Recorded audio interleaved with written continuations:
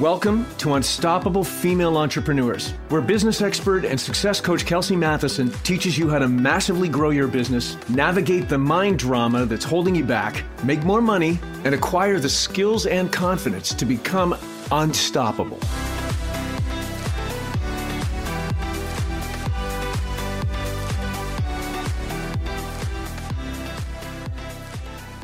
Hello, everyone. Welcome to Unstoppable Female Entrepreneurs. I am so excited for today's episode because for the very first time in the history of this podcast, not that I've had this podcast for long, but for the very first time, I have a guest and such an amazing entrepreneur. Truly, I am so very excited to talk with my guest today. So let's dive in. It is my pleasure to introduce to you Anna Rattala.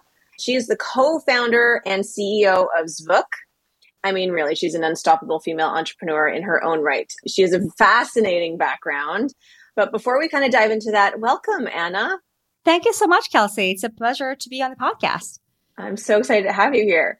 So you are similar to myself. You are a serial entrepreneur. Like you've run businesses in Singapore, then now you're in New York. I also loved the fact that you just speak all the languages. You speak English and German and Swedish and Finnish. You speak all of them. I think that's one of the good things about being from Europe. Like you have to, especially from a non-English speaking country, you have to learn languages, right? At school, we learned Swedish was the first language that I learned at school, and then English and so on and so on. So it kind of comes with the geographical background of where I grew up. Yeah, that's amazing. I know a few friends of mine who lived in the Netherlands and they just naturally speak 5 languages. And I thought, I wish we did more of that here. I'm originally from Canada, but still, I do not speak 5 languages. You also hold a master's in economics, in business administration, and an executive MBA. And as I mentioned, you're the co-founder and CEO of Zvuk, which is a platform making podcast advertising easy and transparent. So it is such a pleasure to have you.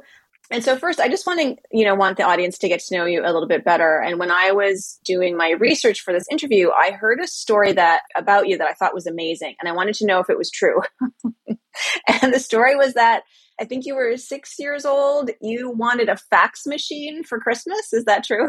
Yes, that's true. I actually don't even know where you found that story, but that is absolutely true. I wanted a fax machine. A lot of my friends got Barbies and dolls and whatnot, and I wanted a fax machine so I could play The Office. That was my favorite thing to play. I would have a bunch of papers and pens, and I would sit at my school desk, and I just pretended like I was someone important. I didn't really know what that even meant. I don't know where that came from, but I really had this desire to be a very important person sitting in the office and sending faxes and writing things down. So yeah.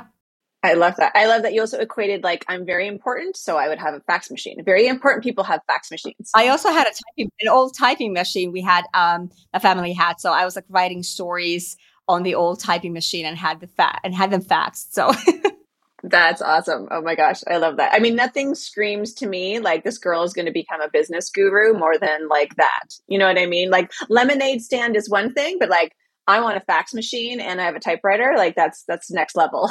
Yeah. And I think my parents saw that from obviously a very early age. So when I was after high school or in high school and I was thinking about what should I do next and what should I study, I actually originally wanted to study journalism because I've always been very fascinated by stories and storytelling and communication. And I've been writing stories my whole life. And then my parents we had these conversations and they were like, what about business school? You can still write because that's a talent that you have, but a business school could be something. I mean, we've seen this for years, your kind of inclination towards that. And they were absolutely right. Well, it's interesting because then, and we'll get into Zvuk a little later, but that desire for storytelling and writing and journalism, and it's interesting how that's now led you to podcasting.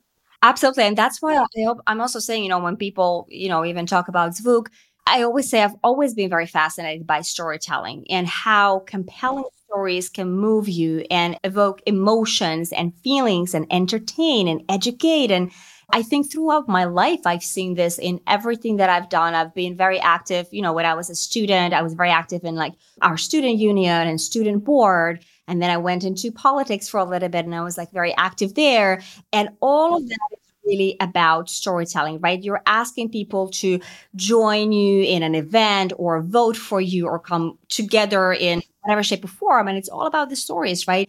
People really buy who you are, not so much what you do, right?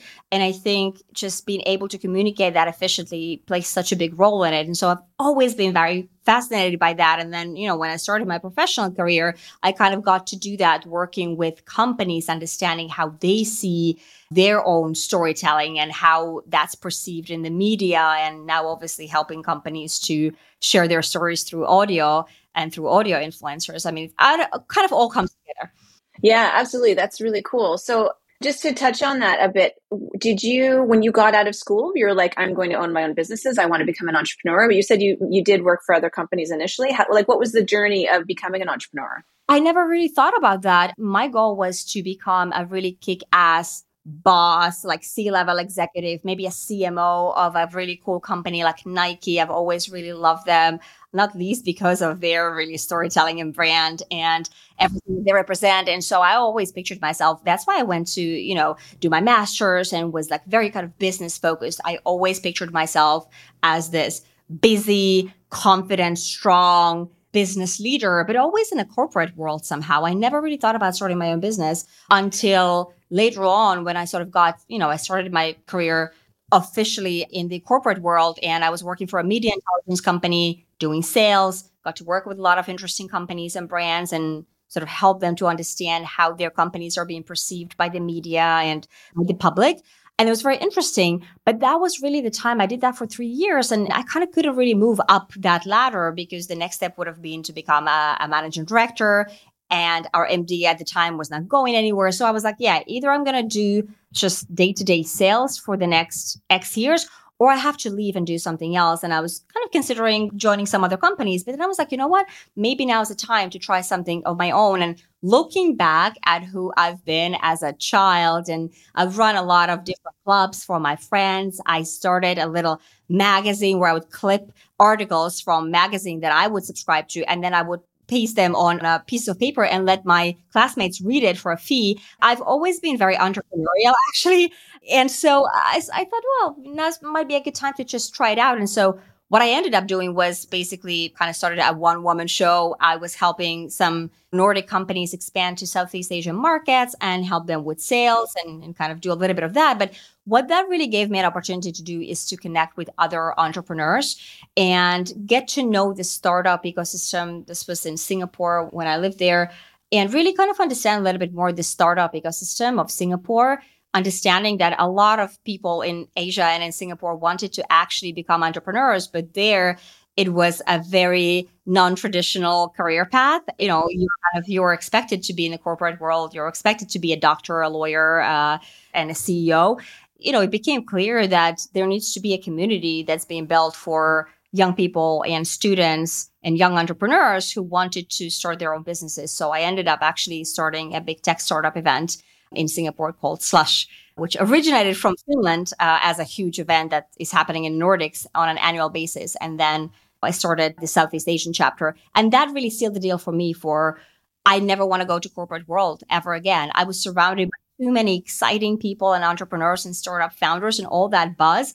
And even creating an event from scratch with no money, no initial team, nothing. You built something from scratch, huge pressure, timelines, financial crunches, all that. And I was like, oh, I love this. This is what fuels me. I can never go work for anybody ever again. And so that in my head is still the deal of I need to be running something of my own. I need to be building. Oh, I love that because even just as you're describing that, I can feel the energy of those events. Like everyone's there. That's like that startup phase of their business. They're so excited. They want to talk to everybody about it. Like the passion is like exponentially like growing every minute. Like I love that. To be around that too, like that's intoxicating. I love that you had that event in Finland and then brought it over to Singapore, especially. So did the event bring you to Singapore, or were you living in Singapore and you noticed that there was a gap? I was living in Singapore already. So I went there. I got a chance to go there for 6 months and kind of just see what it's like. And I went there for personal reasons originally. But then I joined the media intelligence company and kind of started building the career and life there. Really loved Singapore, really loved Southeast Asia. So I just ended up staying.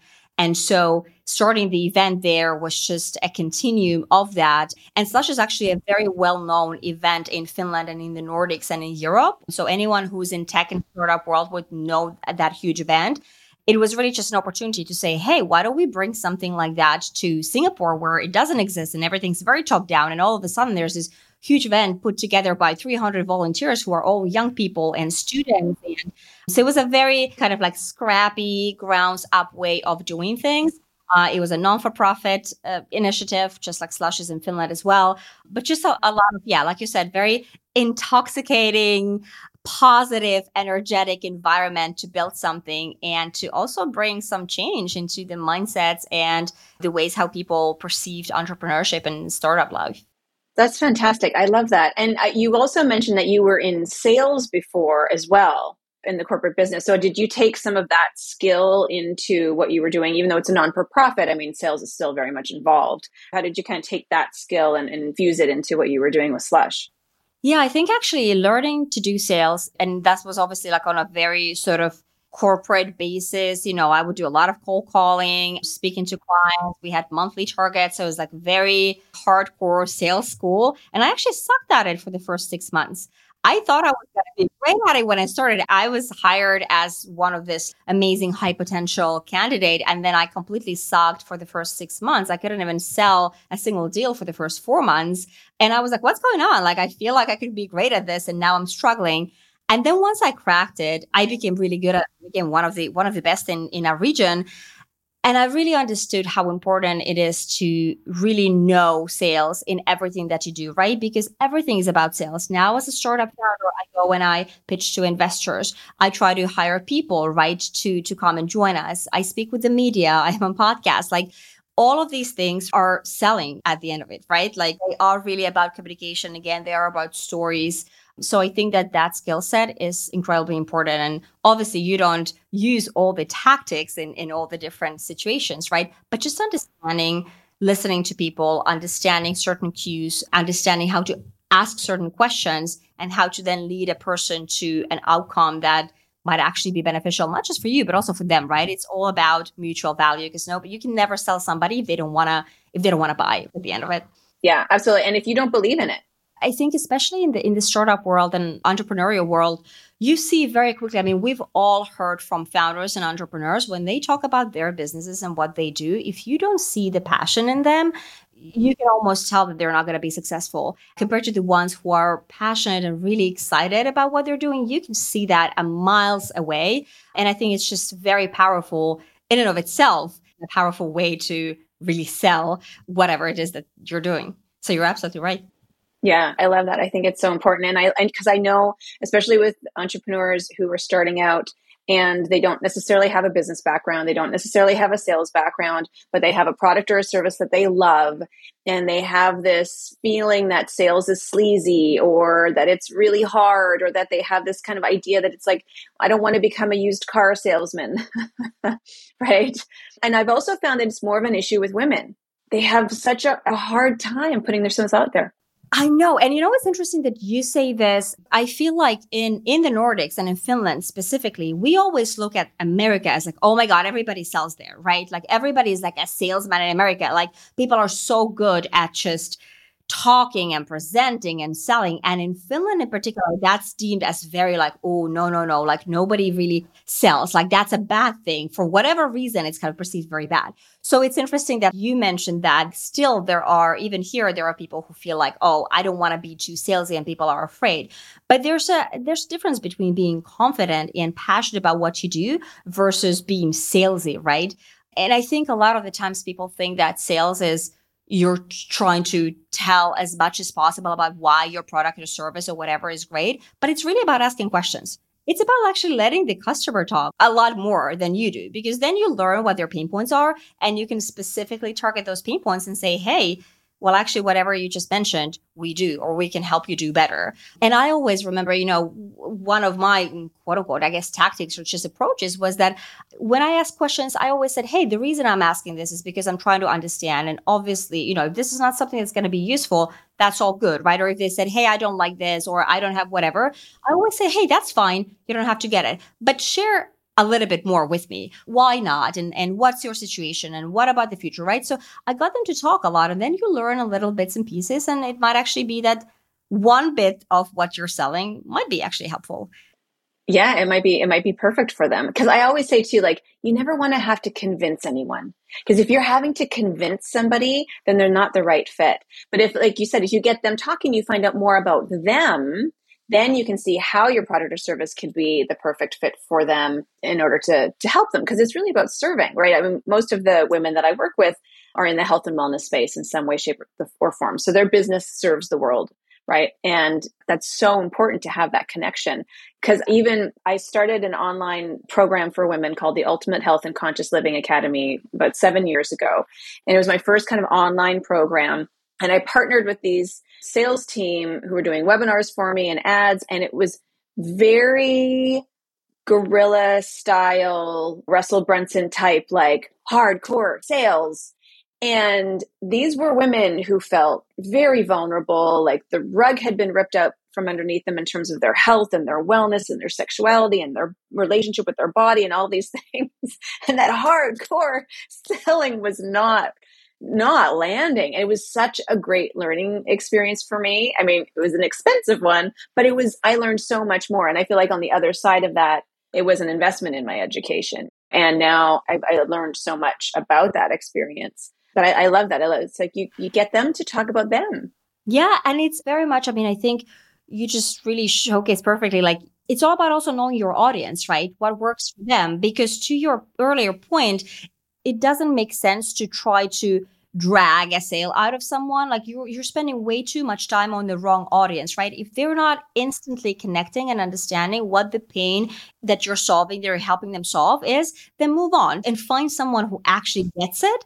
And you're going to have a way easier time. You can then come back to that group or that audience that didn't initially resonate, and maybe you can tweak something and see how you can get that group, right? But kind of find that first group that says, oh, this is brilliant, this is what I need, and then communicate to them in their language, right? And ask them questions. And I think that's really a good way to start. Yeah. And that's brilliantly put, in their language, because that's also, like you learn about that marketing 101, sales 101, like mirror their energy. I remember that in retail. Absolutely. It's very true. Yeah. So let's dive into Zvuk, because I'm on Zvuk. I love Zvuk. I wish I would have thought of it. So tell the listeners what Zvuk is. Hey, friends. So I'm going to interrupt the episode right here and leave you with a bit of a cliffhanger. Anna will answer that question and so much more in the next episode of Unstoppable Female Entrepreneurs. Also, if you missed my live training on the 4 steps to making your first 100K, then you now have an opportunity to watch the replay.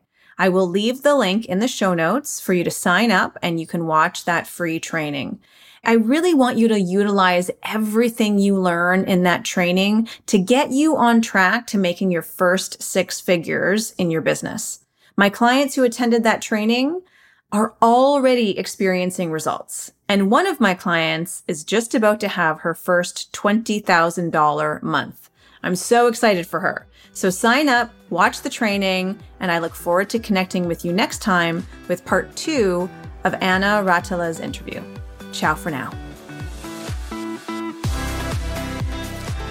Hey, if you'd like a weekly dose of motivation, inspiration, and actionable tips to grow your business while managing all the things, then you need to get on my email list. Just head over to kelseymatheson.com to join my list. And while you're there, check out the awesome free content I give away. If you enjoyed what you heard today, please share with other female entrepreneurs who need some love and support. And of course, if you haven't already, I would be so grateful if you subscribe, rate, and review my show on your favorite podcast player. Thank you for listening, and I look forward to connecting with you next week.